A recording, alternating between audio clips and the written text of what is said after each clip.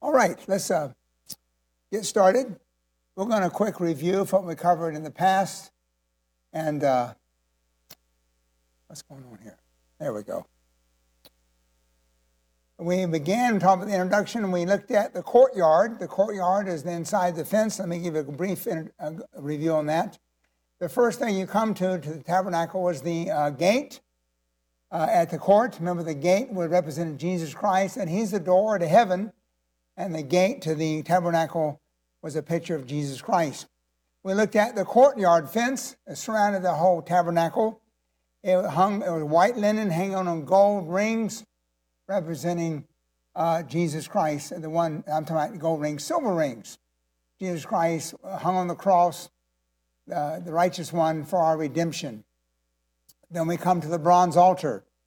That's the first piece of furniture you would find once you entered the courtyard. The bronze altar was where they offered up the animal sacrifices. Any Jew could enter the courtyard, only up to the bronze altar with an animal to sacrifice, and the priest would take an animal and sacrifice it for them, then they'd have to leave. So that's the first thing they came to. When they saw the gate, they went in, they saw the bronze altar. After that was the bronze laver. That was the next piece of furniture after they passed the bronze altar. The bronze lavers where the priests washed their hands and feet before they went in the tabernacle. And so if they did not do that, we know the Bible says they were struck dead. They had to be cleansed. The altar refers to our justification, and the bronze laver refers to our sanctification. The next thing we looked at was the holy place. That's within the tabernacle itself. Which one are you looking at, Phil? Tonight's? Or you can take them all back there with you, Phil, if you want to. They cost twice as much if you come in late, okay?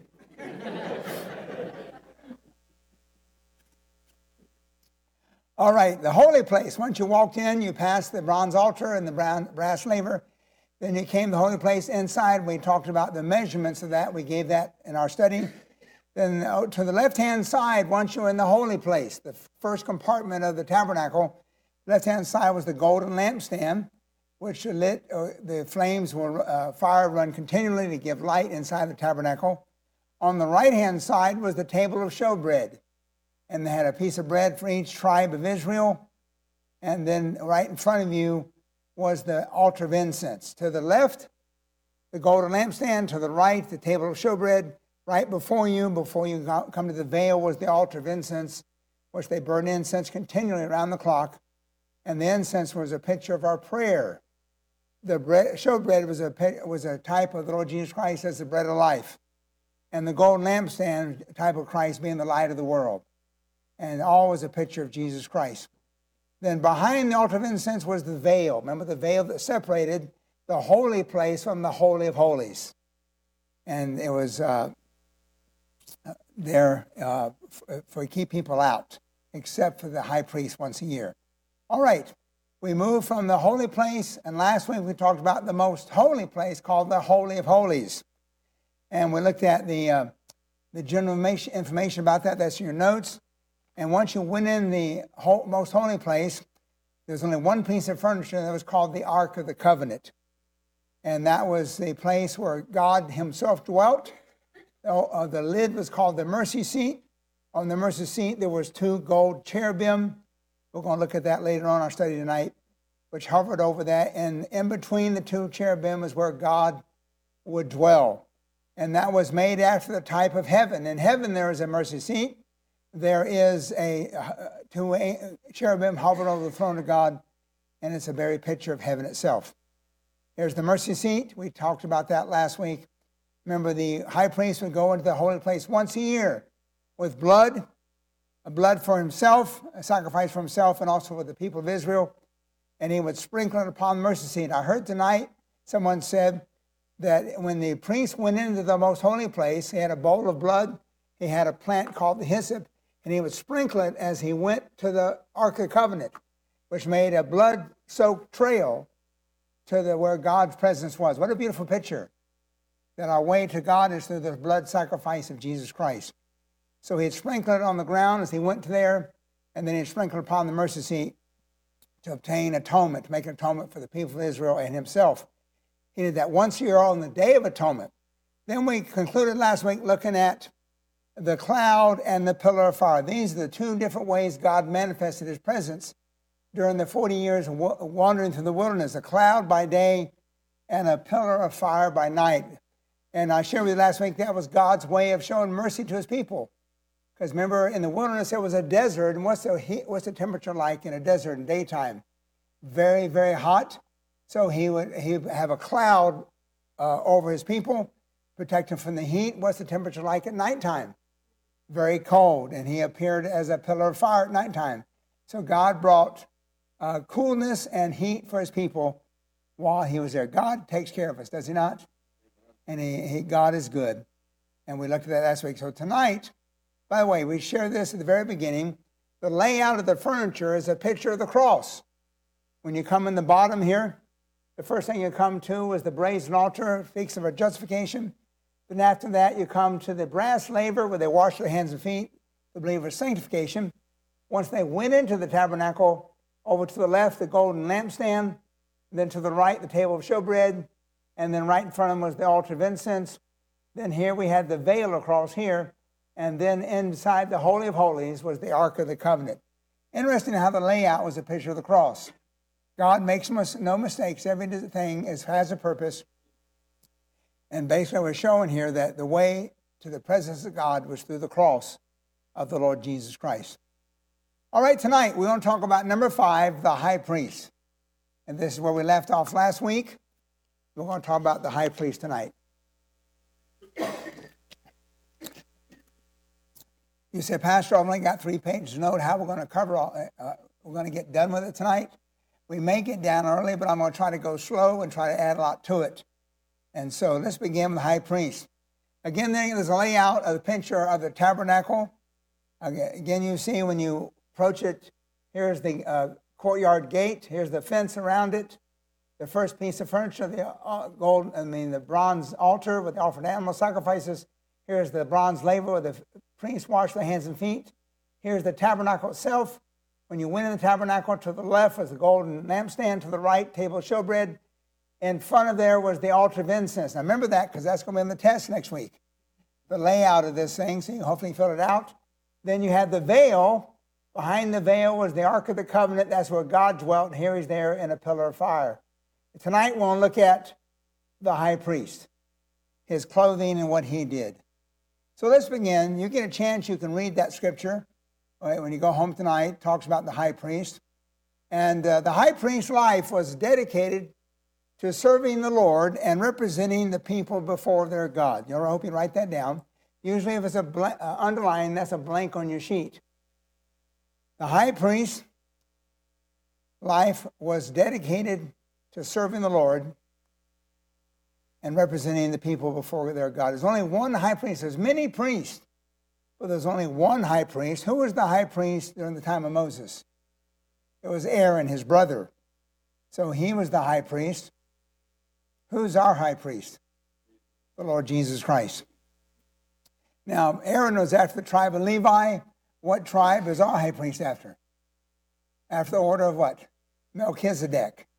That's in the book of Hebrews, bears that out. Letter B, the design of the priestly garments was an expression of God's righteousness and merciful love for his people. We're going to look at each piece of garment he wore tonight. The design of the priestly garments was an expression of God's righteousness and merciful love for his people. I've tried many times to get one of those TV trays without making any noise. You can't do it. That's all right. I'm joking with you. I've tried myself before. No. Anybody else need to get one, please do so.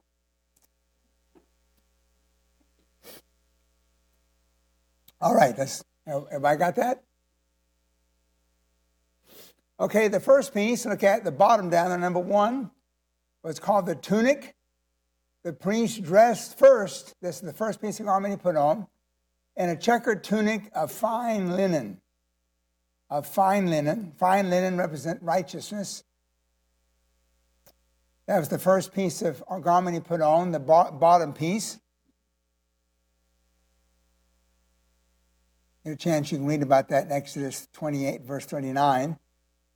The next piece was a robe over top of that.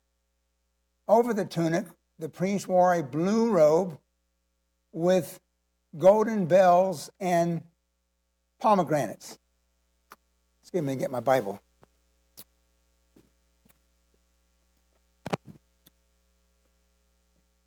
If you would, go ahead and turn to Exodus 28, please.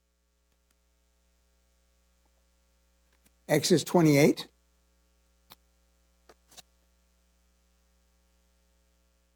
The bottom piece of garment was called the tunic, made of fine linen. The robe which overlaid that was blue robe with golden. Notice at the bottom of the hem of that, where there was bells and pomegranates. I don't know why it had pomegranates. I don't know the reason for that, but it shares with you the purpose of the bells. Exodus 28, look in verse 31, please. Exodus 28, 31. You got Genesis, Exodus, the second book of your Bible. One person told me, he said, Pastor, why do you tell us where the book's at? I know the Bible quite well. That's wonderful. I'm glad you do, but many do not. There's some people here that may not know the Bible at all, and they appreciate any help we can give them to find that. Exodus 28, look in verse 31. And thou shalt make a robe of ephod of all blue, and there shall be a hole in the top of it, in the midst thereof, and shall have a binding of woven work round about the hole, and where the hole, the join, there, that it be not rent, talking about being torn, and beneath him, upon the hem of that shall make pomegranates of blue and purple and scarlet.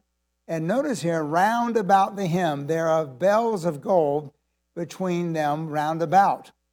And the golden bear and a pomegranate, and a golden bell and a pomegranate upon the hem. In other words, they alternated on the hem of the garment. And it says, verse 35, and it shall be upon Aaron to minister, and his sound shall be heard when he goeth into the holy place, talking about the Holy of Holies, before the Lord, and when he cometh out, that he die not. So again, I think I shared last week, this part is not in Scripture, but it's by tradition that they would tie a rope to the ankle of the high priest, that when he would go in the Holy of Holies, he would go in there with a bowl of blood once a year to make atonement for the people of Israel. And notice it said in verse 35, he'd go in, they would hear the bells ringing. As he walked, as he shook the hyssop, they could hear the bells on his garment ringing. And say, he goes on, as he goeth in, holy place before the Lord, and as he cometh out. And the tradition says if he got in there and he was gone for a long time, he didn't hear anything. He didn't hear the bells ringing, and he was in there a long time. It was assumed that something went wrong. He forgot the blood. He didn't do something right. And God struck him dead. And they'd have to drag him out by the rope. No one to go in there after him unless they be struck dead. Only the high priest could do that. Now, again, that's tradition. That's not Scripture. But they said that's the reason. Of course, we know that's the reason the bells were there.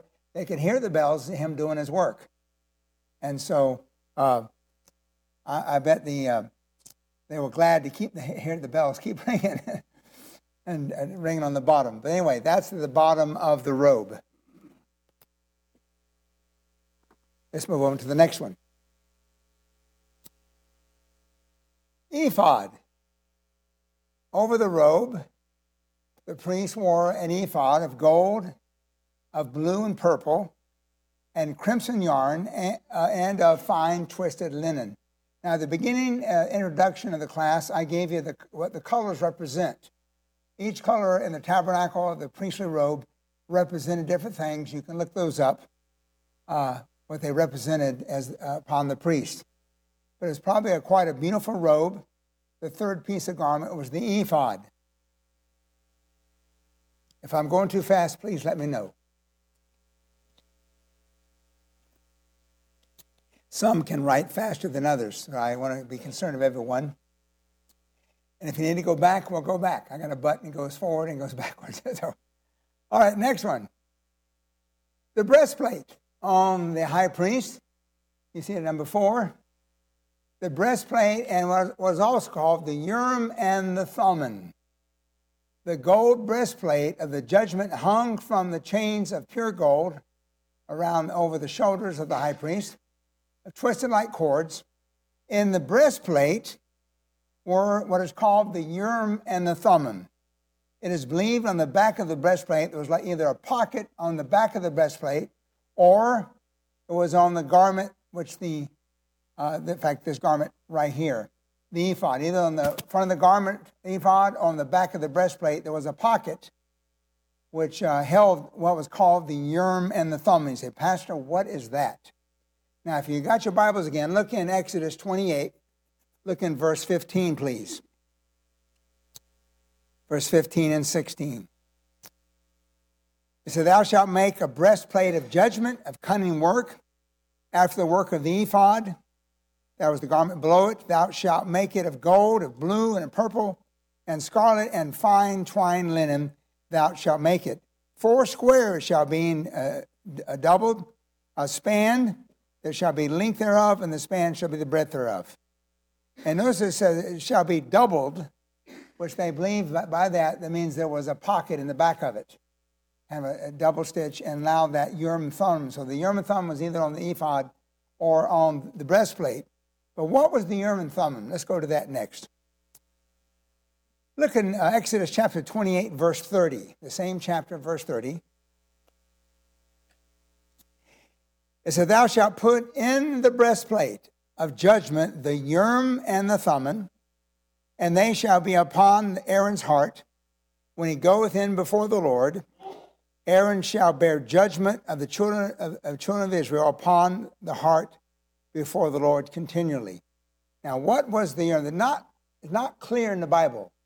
There's a lot of conjecture. I'll tell you what the most common thought is and help you understand that. First of all, the Urim means lights. The Thummim means perfections. Were gemstones that were carried by the high priest of Israel in the breastplate on the ephod.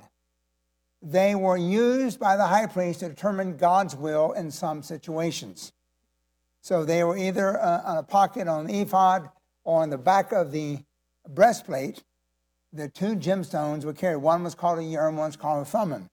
Next, some propose that God would cause the Urim and Thummim to light up in varying patterns to reveal his decision. Others propose that the Urim and Thummim were kept in a pouch and were engraved with symbols identifying either yes or no, or true or false. And when people would come to the high priest and ask him something, that whether it's God's will or not, then he would use the Urim and Thummim, as believed by many of the latter part, that he would reach into the garment there and grab one of the gemstones.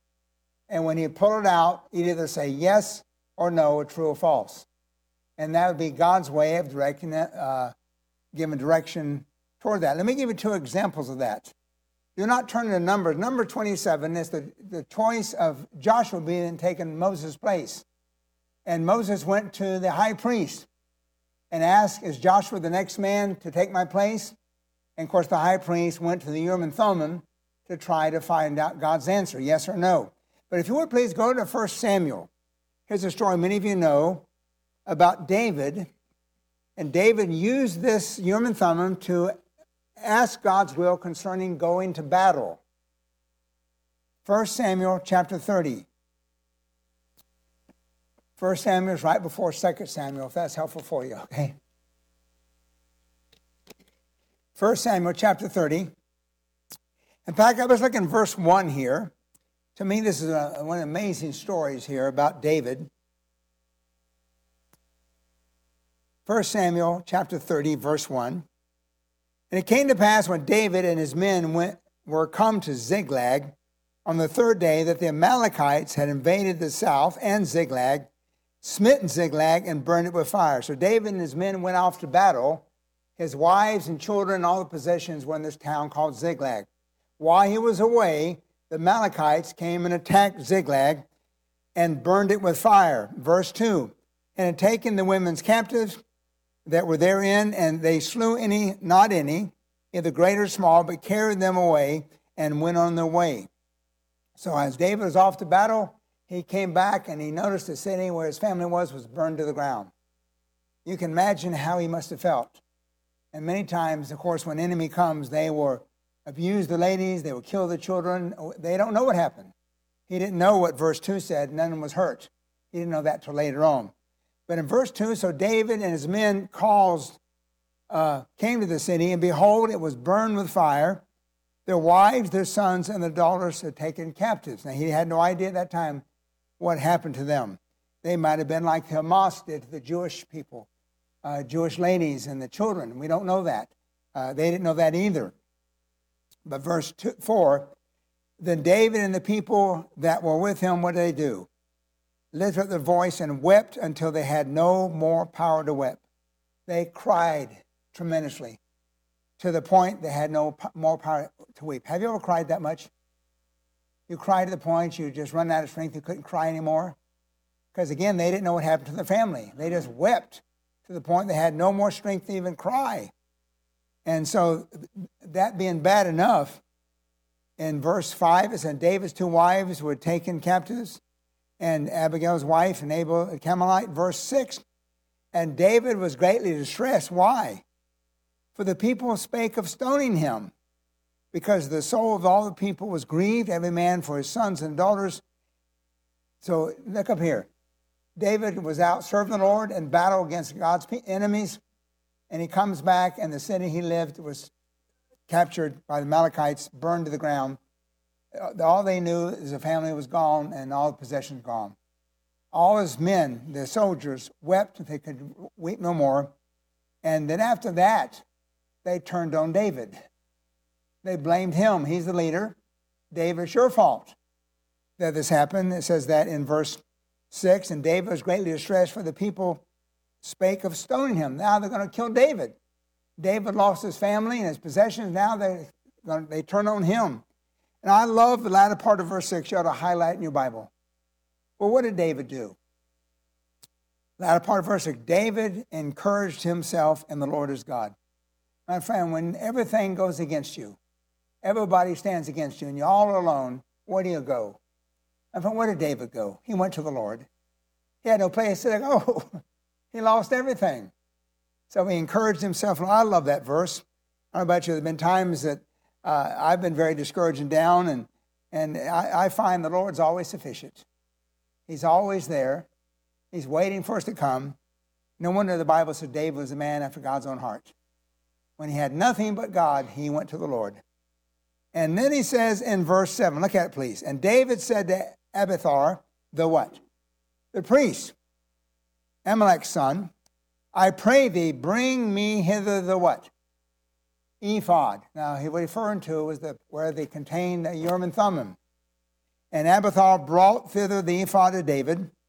And David inquired at the Lord, saying, shall I pursue after this troop? So he went to this priest. He got the ephod, this place where the Urim and Thummim was. And he inquired of the Lord, shall I go and to seek the enemy that took my family captive?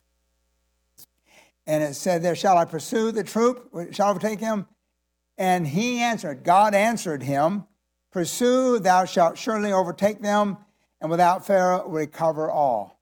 So here David is using the Urim and Thummim. So one of the two stones would be yes, one of the two stones would be no. And so however they did that, they reach into the ephod or the pocket there, and they would grab one of the stones, and evidently God in his providence would let him grab the stone which communicate God's will. And he evidently grabbed the one that said yes. And he took it out, God said go. And of course we know the rest of the story. He went and attacked the Amalekites, wiped them out, got back his children, his wives, all possessions. No one's hurt or no one's harmed. But there David is using this, what they call the Urim and the Thummim. There's other accounts of it, but there's one of them right there. It'd be nice to have that in our lives, wouldn't it? You know, when the Bible's not quite clear on something, where do you go for an answer? Wouldn't it be nice to have you reach in your pocket and be able to grab a stone that says yes or no? Of course, we don't have that. And some people roll the dice. That's not what this is talking about. But anyway, let's move on. The high priest. Okay, let's talk about the stones in the breastplate. This is the breastplate that the high priest wore on his chest. Inside the breastplate were 12 stones representing the 12 tribes of Israel. Do you still have your Bible there in Exodus 28? In fact, I closed mine. If you would go back there, please. Exodus 28.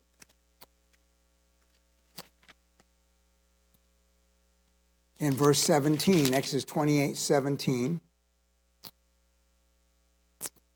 We saw there the breastplate mentioned in verse 15 and 16. Verse 17, and thou shalt set in the settings of the stones even 4 rows of stones. And he mentions each stone by name, what they were, and we're going to come back to that moment, what each stone is. There were 4 rows of 3, and it tells you the second row, verse 18, the third row, verse 19, the fourth row, verse 20. And the stones, verse 21, shall be with the names of the children of Israel, 12 according to their names, like the engravings of the signet, every one with his name shall be according to the 12 tribes. There were 12 tribes of Israel, on each one of their stones was engraved one of the names of the tribes. Now, here is the row there. You can follow me as I read it. I'm going to have you look at something I found interesting. The first row of stones was the sardius, the topaz, and a carbuncle. The second row was an emerald, a sapphire, and a diamond.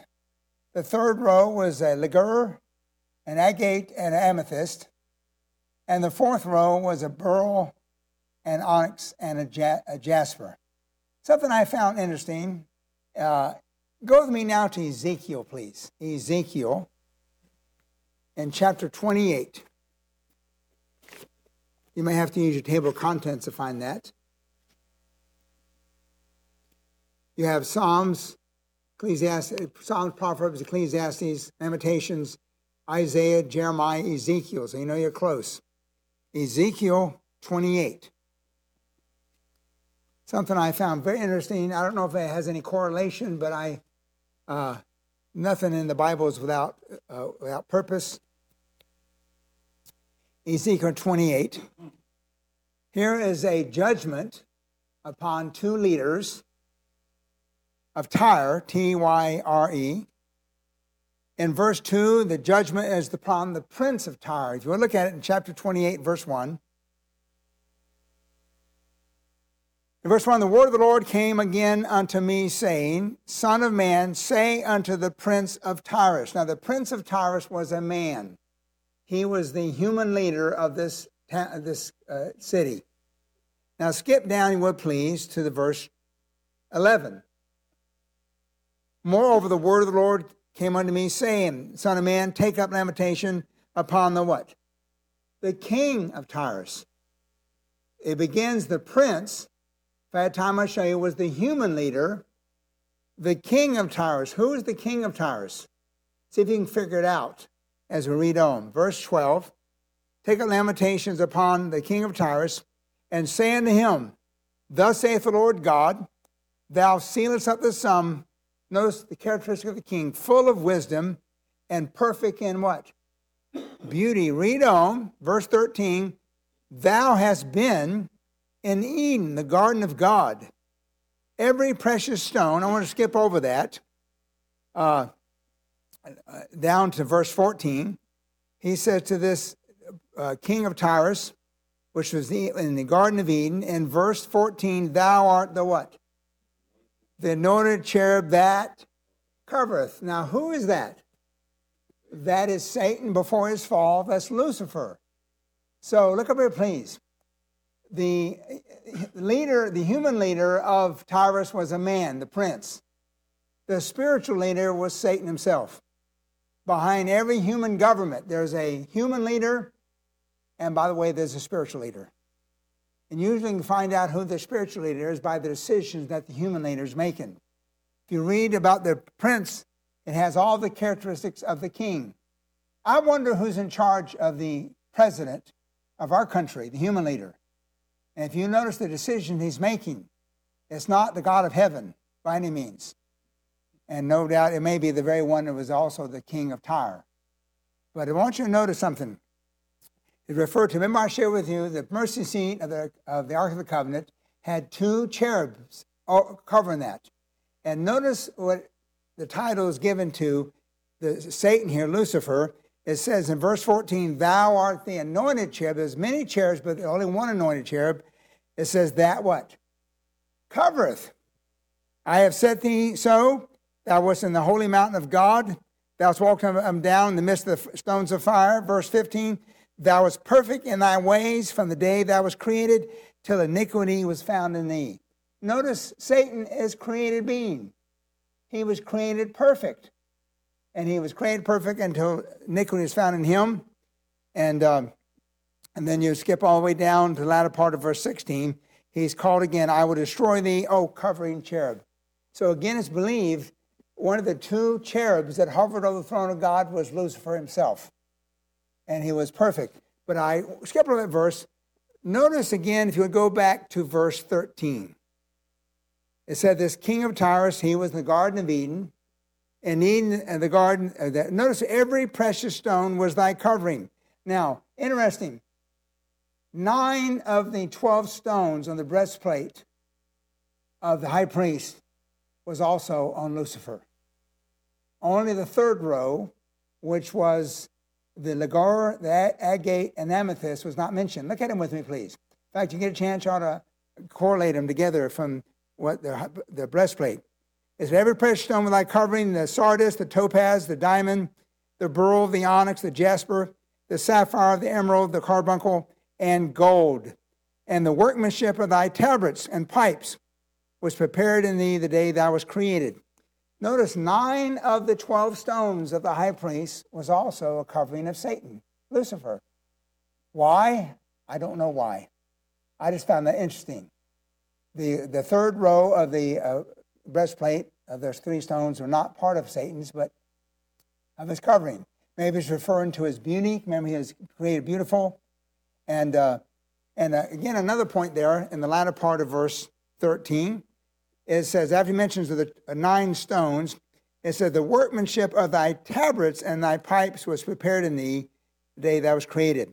In other words, his implication that Satan was created with musical abilities. Tabrets and pipes are musical instruments. And they were created in him the day he was created. So he was created with these beautiful stones. He was created with musical instruments. And he was created beautiful and perfect before he fell. But anyway, that's a freebie for you there.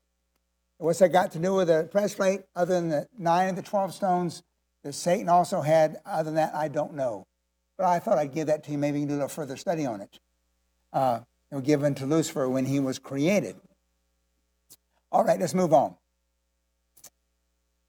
The shoulder stones, number 6. Upon the shoulder pieces of the ephod and the 2 onyx stones. The ephod was the garment that was underneath the breastplate. The names of the sons of Israel, 6 names on each stone, are engraved upon the onyx stones. So the 12 stones on the breastplate were the 12 tribes of Israel. On the 2 shoulder stones were the 6 sons of Israel, on 6 on each one of those, showing that the high priest represented Israel, the founding fathers, and the tribes himself as they went into the presence of God. And 6 names are engraved upon the onyx stones. You can read about that in Exodus 28, 9 through 12, and 39, 6, and 7. Give you a moment to write that down. It must have been a beautiful garment.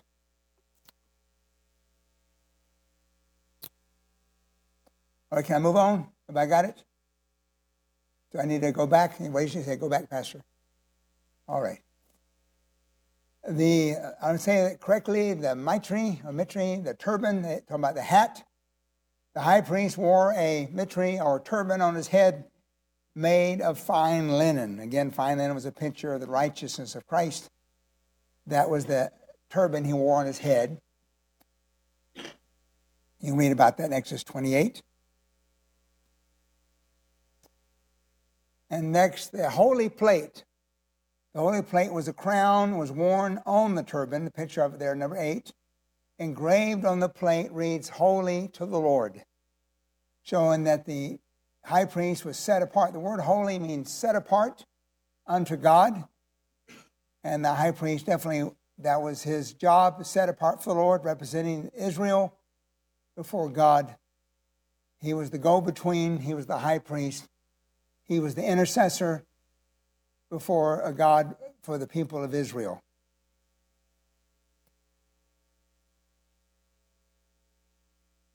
Number 9, the censer. On the Day of Atonement, the high priest fills the censer full of coals from the altar. What altar was that from? The brazen altar. Remember the first piece of furniture when you walked in the courtyard where they made animal sacrifices? They take coals that will burn the animal sacrifice and fill the censer with it, coals from the altar as well as the crushed incense. Remember the two men, the two sons of Aaron, took, coals from a different place, and when they went before God, God struck them dead. Remember that? We talked about that. It was Hophni and Phinehas, was that their name? Don't quote me on that. But we saw that they went before the Lord from a strange fire, and God struck them dead. So the high priest took the coals from the altar, brazen altar, as well as crushed incense, and brings it into the most holy place, and offers it before the Lord. Now, the incense was a picture type of the prayers of God's people. If we had time, we could show you that in the book of Revelation. It was a very picture of the heaven itself. The angels would present incense before the throne of God, and it said they pictured the prayers of God's people. So the high priest would go into the presence of God, representing the prayers of God's people, offering a sacrifice for their sins to make atonement for what they've done wrong. Everybody got that? Now, Jesus is our high priest. He is righteous and merciful, and he was willing to sacrifice his life for us and now lives to intercede for us. He died on the cross, make a payment for our sin, sacrificed himself, shed his blood for the atonement of our sin, was buried and rose again, and he lives today, and he's seated at the right hand of the Father, the Bible says, making intercession for us. We're going to talk about that in a few moments. It's like this high priest would go in the presence of God with that censer there with this the incense, offering the prayers before the presence of God. Jesus Christ intercedes in our behalf in the presence of God. We're going to show you why in a few moments. The Bible says no one can be saved if they go. No one can be saved if they go to God. Anyone can be saved if they go to God through Jesus Christ. Hebrews chapter 7, verse 23 to 25. We're going to look at that verse in just a moment. The Bible says anyone can be saved. You know, quite often when you talk about God's forgiveness, and God can forgive anyone who comes to him through Jesus Christ. And quite often, people bring up like Hitler, someone as bad as he was, who was guilty of the death of over 6 million Jews. Could God forgive Hitler? Could God forgive someone who done terrible things like he did? And the answer, like you said, is yes. How many sins did Jesus Christ pay for on the cross? The Bible said he was the propitiation for our sins, not for ours only, but the sins of the world. My friend, Jesus Christ died for Hitler. The sins of Hitler was on Jesus Christ on the cross. And God punished his son, Jesus, for what Hitler did wrong. And by the way, for what I done wrong and what you've done wrong. He died in your place, paid for your sin. And God offers forgiveness for anyone who comes to him through Jesus Christ. And you can be forgiven no matter how sinful or bad you may have been. My friend, Jesus Christ died for your sin. And we know God, you say, how do we know God accepted the payment Christ made? God raised him from the dead. The resurrection was God's declaration to the world that he was satisfied with the payment his son made for our sin. And so, yes, God can forgive anyone, no matter how bad or terrible they are. he can forgive anyone. Next. All right. Here are some verses. Jesus, our high priest. It's to see then that we have a great high priest. Our high priest was not Aaron. Ours is Jesus Christ. That is passed into the heavens. Jesus, the Son of God, let us hold fast our profession. Knowing we have a high priest in heaven, God said, hold fast to your profession of faith. Don't give up. Keep on keeping on. Don't throw in the towel in your Christian life. The next verse.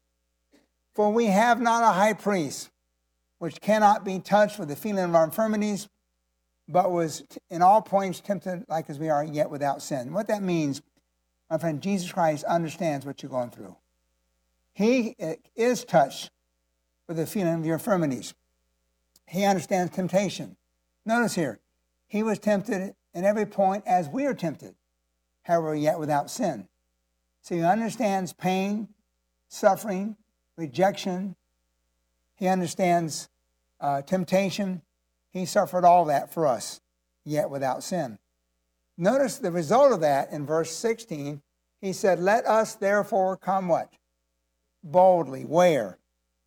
Unto the throne of grace, that we may obtain mercy and find grace to help in the time of need.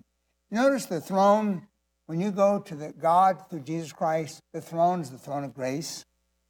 Those who try to approach God outside of Jesus Christ comes to the throne of judgment. But we come through Jesus Christ. Notice what we can obtain there. Mercy and grace. How many say, I need grace and mercy? How about you? I do. And according to Lamentations, his mercy is new every morning. And they're all found at the throne through Jesus Christ. Let me show you another verse.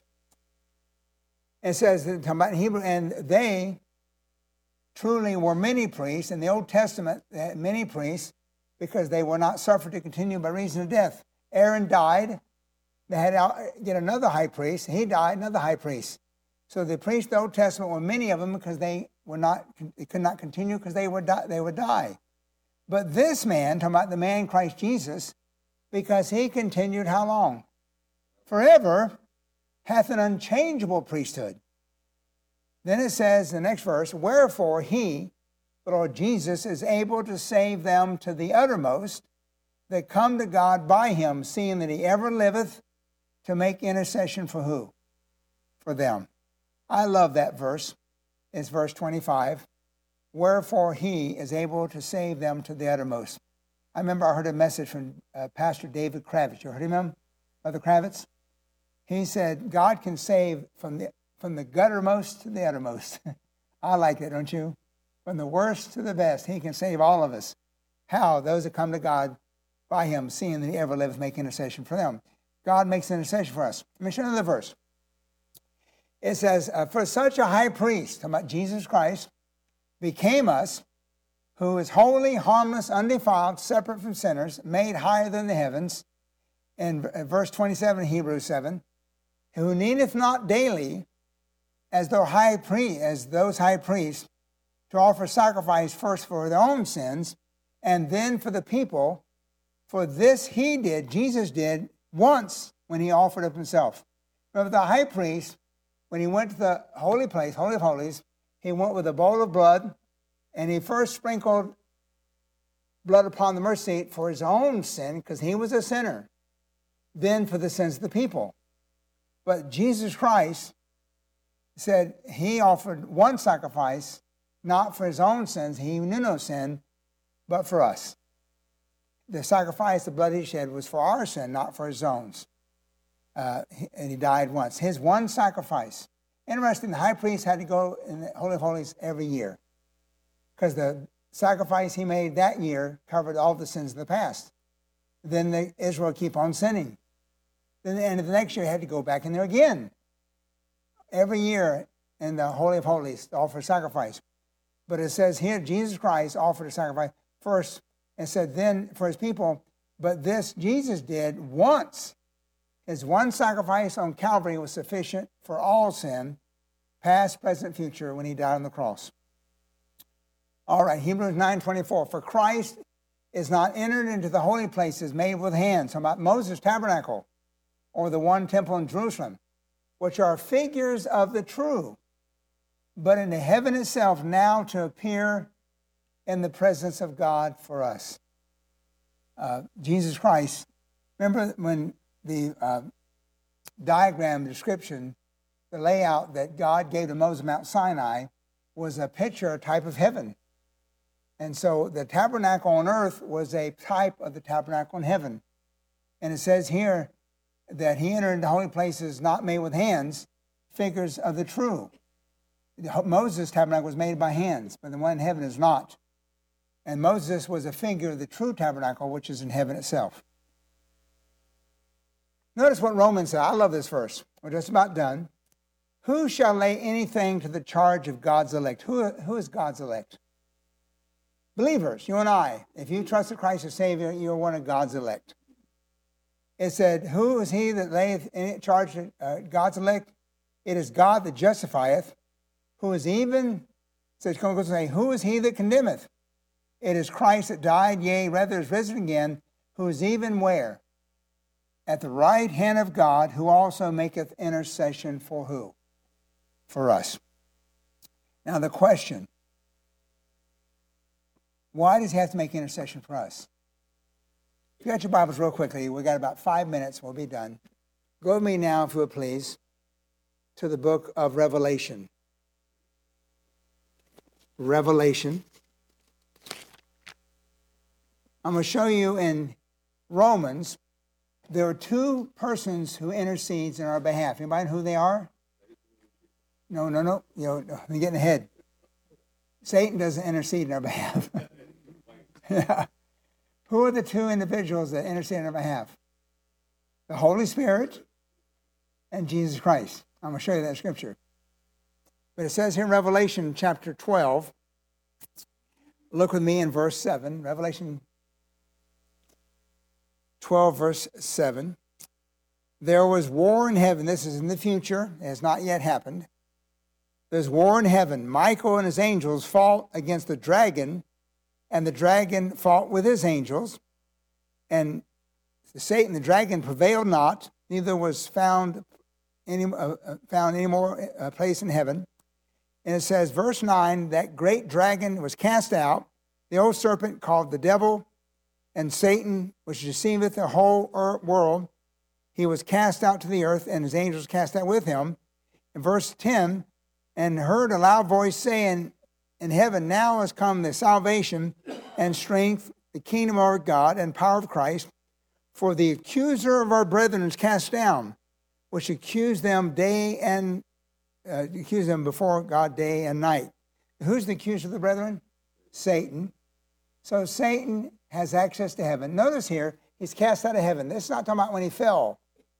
He was moved from as the place of the ark, the anointed cherub. He lost his position in heaven. He was kicked out, but he still has access to heaven. How do we know that? Remember in the book of Job, he went to before God and accused Job. Remember that? The reason Job served you, because you put a hedge of protection about him. And so he's accused of the brethren. How often does he go there? Day and night. So there's a time coming, he's going to even lose that opportunity. He's going to cast out yet in the future. But he accuses. By the way, what's he accuse you of? We know the Bible says Satan is a liar. But you know, the thing is, sometimes he doesn't need to lie. He just, we still do wrong, don't we? He may go before God and just tell exactly what you've done and not have to lie about it. And what does Jesus Christ do? He intercedes on our behalf. So the Bible doesn't clearly say. There's no doubt when Satan goes, I'm going to use myself. Or maybe he goes to heaven and says, hey, Lord, you look upon your servant, Jesus Christ. By the way, he's the pastor of First Baptist Church. Look what he's doing. Look what he did. And he may name him by name. And he doesn't lie about it. And I'm so grateful somebody steps up in my place, in my behalf. And maybe Satan would say, he did that. What's the penalty for sin? It's death. He needs to die. And the Lamb of God stepped up on my behalf and said, I died in his place. I paid that debt. And he's forgiven. He can go free. And Satan has to leave. But he comes back again. But anyway, Aren't you glad you have someone to intercede on your behalf? And so the Holy Spirit does it through prayers, and Jesus Christ does it because we have an adversary who accuses us day and night. I'm so glad he's there. There's only one mediator between God and man, the man Christ Jesus. All right. Oh, by the way, we're done. Now, real quickly, I got 4 minutes.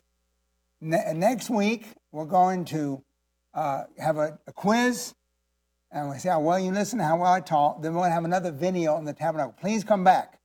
You'll love the video.